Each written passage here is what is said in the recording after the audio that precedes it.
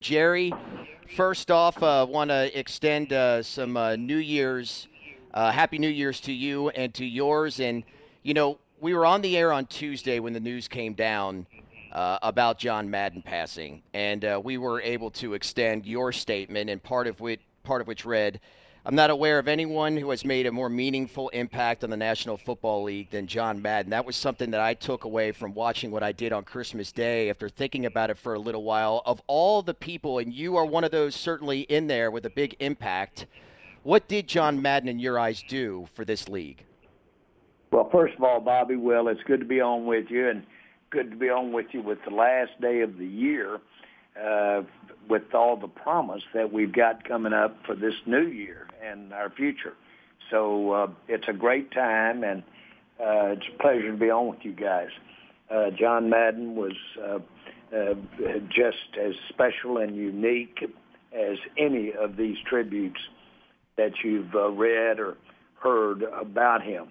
And that's the point. He lived, he walked, so to speak, among various constituencies of the NFL. The number one was the fans, but boy, he carried all the way through, as far as I'm concerned, the entire gambit of people that are involved in the NFL. And he was so consistent. He was a caring person. He was able to really look at and live in, if you will, a broader picture, a broader world. Television can do that for you. But where he really lived his days was in the small things. And I think when we stop and think about it, when we get so caught up, or I stop and think about it, I'm advised a lot of times, boy, Jerry, be careful. You better think about the nuances of the small things, the taste of the hot chocolate, the visit that you're having with someone that isn't exactly at the top of the list for getting first downs for the Cowboys. All of those kinds of things John Madden is about. He lived a life like that, and that's why you're seeing him, the pouring out of expression about him, because he did have that very common thing. I don't know if riding in that bus back and forth across the country slowed it down for him. I'm not for sure, but it sure represents what I think of when I think of John Madden. Yeah, and, Jerry, I'm 42. So his time as a coach is a little bit before me. Now, I know about it, obviously, but I grew up with John Madden and watching football. And as you mentioned, like the impact on television, well, this is right at the time when you bought the Cowboys. Like, when did you get to know John? Like, when did you meet him? What was that like? Well, I was, of course, introduced by virtue of our daily business immediately, because John Madden was such a part of the substance of presenting our games, television, if you will. And he had the reason that he had the authority he had is because he had walked the talk. He had lived it. He was a coach for a short time. You couldn't have been around very long, and really, when you look at the tenure of a lot of coaches, you couldn't have been around and for long, or you would have missed it. On the other hand, though, it was very impactful. I had the advantage with John that one of the people that I know he thought the most of was Al Davis. And Al Davis, you might say, brought him into coaching. John brought himself into coaching, but Al Davis was his early, if you will, not mentor, but early John Madden supporter and builder. And having said that, Al and I were very close. And so my early days in the NFL were colored a lot by Al, in the sense that it involved John, because Al thought so much of John. He knew him. He knew how deep his integrity went. He knew his caring aspect. He knew him as well as anybody living. And so John didn't have to put a a resume in front of me to be credible, because Al Davis had already made him into something, not made him, but just had made me aware of what John Madden was. Jerry, there was some good news for Cowboys fans yesterday. DeMarcus Ware named a finalist for the Pro Football Hall of Fame in his first year of eligibility. How excited were you to see that? And when you guys turned in his draft card in 2005, did you ever anticipate he'd become the player that he did? You know, really, it was one of our more memorable times. And the answer is yes, we had been looking for years for someone that might come along and have some of the uniqueness of Charles Haley, if you will, but have the athletic ability that DeMarcus has was something we just had never seen. Well, the day of the draft, Bill Parcells had gotten real excited about Spears. We were trying to go to the 3-4 away from the 4-3 defense, 3-4 being 3 down linemen and outside linebacker types that did your rushing. But you couldn't get there in a year, and that bothered Bill. Well, Spears fit perfectly. He could go either way. And we had 2 number 1 picks. Well, we had decided, and I for sure had decided, that we were going to take Ware. Well, Bill, of course, was really at odds with that, and I just had convinced myself Ware would never be there if we waited until our 21st pick. We had the 11th and 21st pick. So we had quite a foray before the draft, and I turned his card in, and Bill was sitting right beside me and wouldn't say anything to me, and pouting, if you will. Now, you can imagine how that might go. Well, he's writing, and he writes out a contract, and it basically says that if Ware does not average 10 sacks a year for the first 2 years in the NFL, then he got 5 trips a year on my G5 jet airplane with his significant other, if Ware didn't.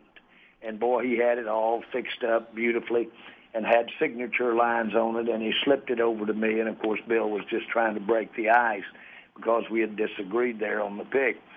And so I added an addendum. I said, I so agreed to the above. He can have if he doesn't make. But should player make over 10 sacks a year, the airplane will go. Jerry Jones will be on it rather than Bill, with Bill's significant other. And I put a signature line under that. We still have that contract, and it's one of the highlights of my time. But we moved into Ware and gotten to Bill real quick. But Bill, I want to be clear, Bill's one of the greatest experiences and joys and positive experience I had have had in my time in football. So it was just another day in our relationship. Well, and while there's a lot of excitement about DeMarcus Ware, there was some disappointment about Darren Woodson failing to make the cut. Do you think Darren Woodson is one of the Hall of Fame's bigger oversights at the moment? Yeah, very much about Darren. Darren's just, in my mind, has to be in the Hall of Fame. Now, that doesn't get you anywhere because Jerry Jones said he has to be. But he's everything when we think of an impact player and think of someone that represents what we would like for the world to see and think and evaluate when they see a name in the Hall of Fame. His background coming to the NFL, his time in the NFL, his leadership ability, what he was as a player, which is the big criteria, all of that, Darren Woodson needs in the Hall of Fame. Jerry, do you feel that this is a team that may be your best shot at a world title since those mid-'90s teams? Well, I'm reluctant just because I don't want to jinx it as much as anything. But I like the way that we have evolved relative to what's happened to us injury-wise, availability-wise. We've had early some real unavailable top players because of injury. And that's caused us to get depth now, or get a lot of young players ready to play. And our alternative to young would be a free agent type player that might not have played as much. Well, boy, those guys have gotten all kinds of snaps, and it goes throughout the roster, completely throughout the roster. And consequently, we've got sitting here with our now some of those top players that at least we thought they were going to be top players when we came out of training camp. They've become available. They're out there. They're in shape. They're ready to play. They're playing. And plus we've got that depth behind them. And so I'm hoping that that's going to be a real advantage for us. As you know, boy, it is so dicey to talk about what happens in the playoffs because we don't have multi-game playoffs. It's all decided in one afternoon or one night, and that's what you've got. So you can have a good team and not get there. I've been fortunate to be involved with three teams, I think, that certainly could have gone all the way over the last 30, 25 years and not gone all the way, any one of them, that would have changed the picture around here a lot. But that's part of what we sign up for. That's the NFL. That's football. Yeah, and I know anybody that's around the team and close to them and covering them knows how badly you want to win. I know you don't want to jinx it, but does it make you feel, especially with having those recent teams like back in 14 and 16, like restless at all, knowing that, you know, how fleeting it can be, especially when you got a group as talented as this one? Well, the last sentence you said there, I think it's well recognized that our talent level is recognized, and that's really important because right with ability, maybe every bit is equal to ability, is availability. So if our talent is available and our talent is ready to play, I have had current reps going all the way through, whether it's Zeke or whether it's Dak or whoever it is. If that talent's ready to go and we're getting into the playoffs, then that bodes well because this is what you've got when you get there and what you got when you get there in your first quarter, your first half, as you get into the playoffs. And so I don't want to be redundant, but the most encouraging thing about our situation is our talent availability as we sit here today. Jerry, you talk about availability there with COVID surging not only across the league, but I mean across the entire world right now.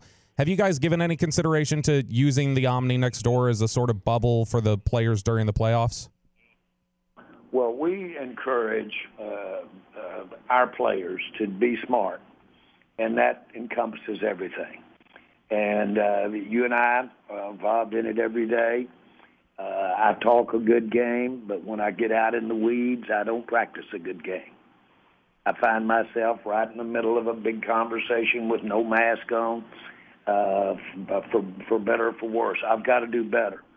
We have to realize as a team, as an organization, as we move into these playoffs, and we don't have to be told. We can look at the experience that's happening with teams every day, and we can see them shut down or really altered or really compromised by not having players available. We've got a great system in place, as I see it, for the times right now. And our testing time, our basically a symptoms-based evaluation of where a player is COVID-wise, all of this, I think, is the practical best way for us to work as a league, and it works for the Dallas Cowboys right now, the one we're in right now. Will we make a change if we have to? Of course we will. That's what we've learned as much as anything is the ambiguity that's sitting here with this COVID and the ability to make decisions and try something else. Now, despite the COVID, and we all know the situation, yours truly, certainly at the moment, but how wild is Jerry Jones getting tonight for New Year's? Excuse me? How wild is Jerry Jones' New Year's going to get? Jerry Jones is going to be a pretty simple, quiet boy tonight. And again, I'm going to practice what I'm sitting here actually referring to, and I'm going to be careful as opposed to New Year's Eves in my life, and I'm going to be thankful to get to be a part of this thing as we wake up tomorrow. I'm excited about being out at that stadium today. I'll be there for the Alabama-Cincinnati game. And so I'm just going to smell the roses here tonight. And if I miss a beat, miss a dance, then it won't hurt, because I have danced these soles off these feet for the last some odd years. And so it won't be that I haven't done it if I don't do it tonight. Well, we know that it'll be well worth it in what you see on Sunday going into the playoffs. Again, Jerry, Happy New Year's to you and yours. Appreciate the time, and best of luck on Sunday. Well, it's been a lot of fun. I really enjoyed being on with you guys and your counterparts. It's an important part of getting to be involved with the Cowboys to me and visit with our fans like this. So you guys are real important to me, and let's have a big New Year coming up. We appreciate it. You as well. Thank you, Jerry. Thank you, Jerry. Thank you.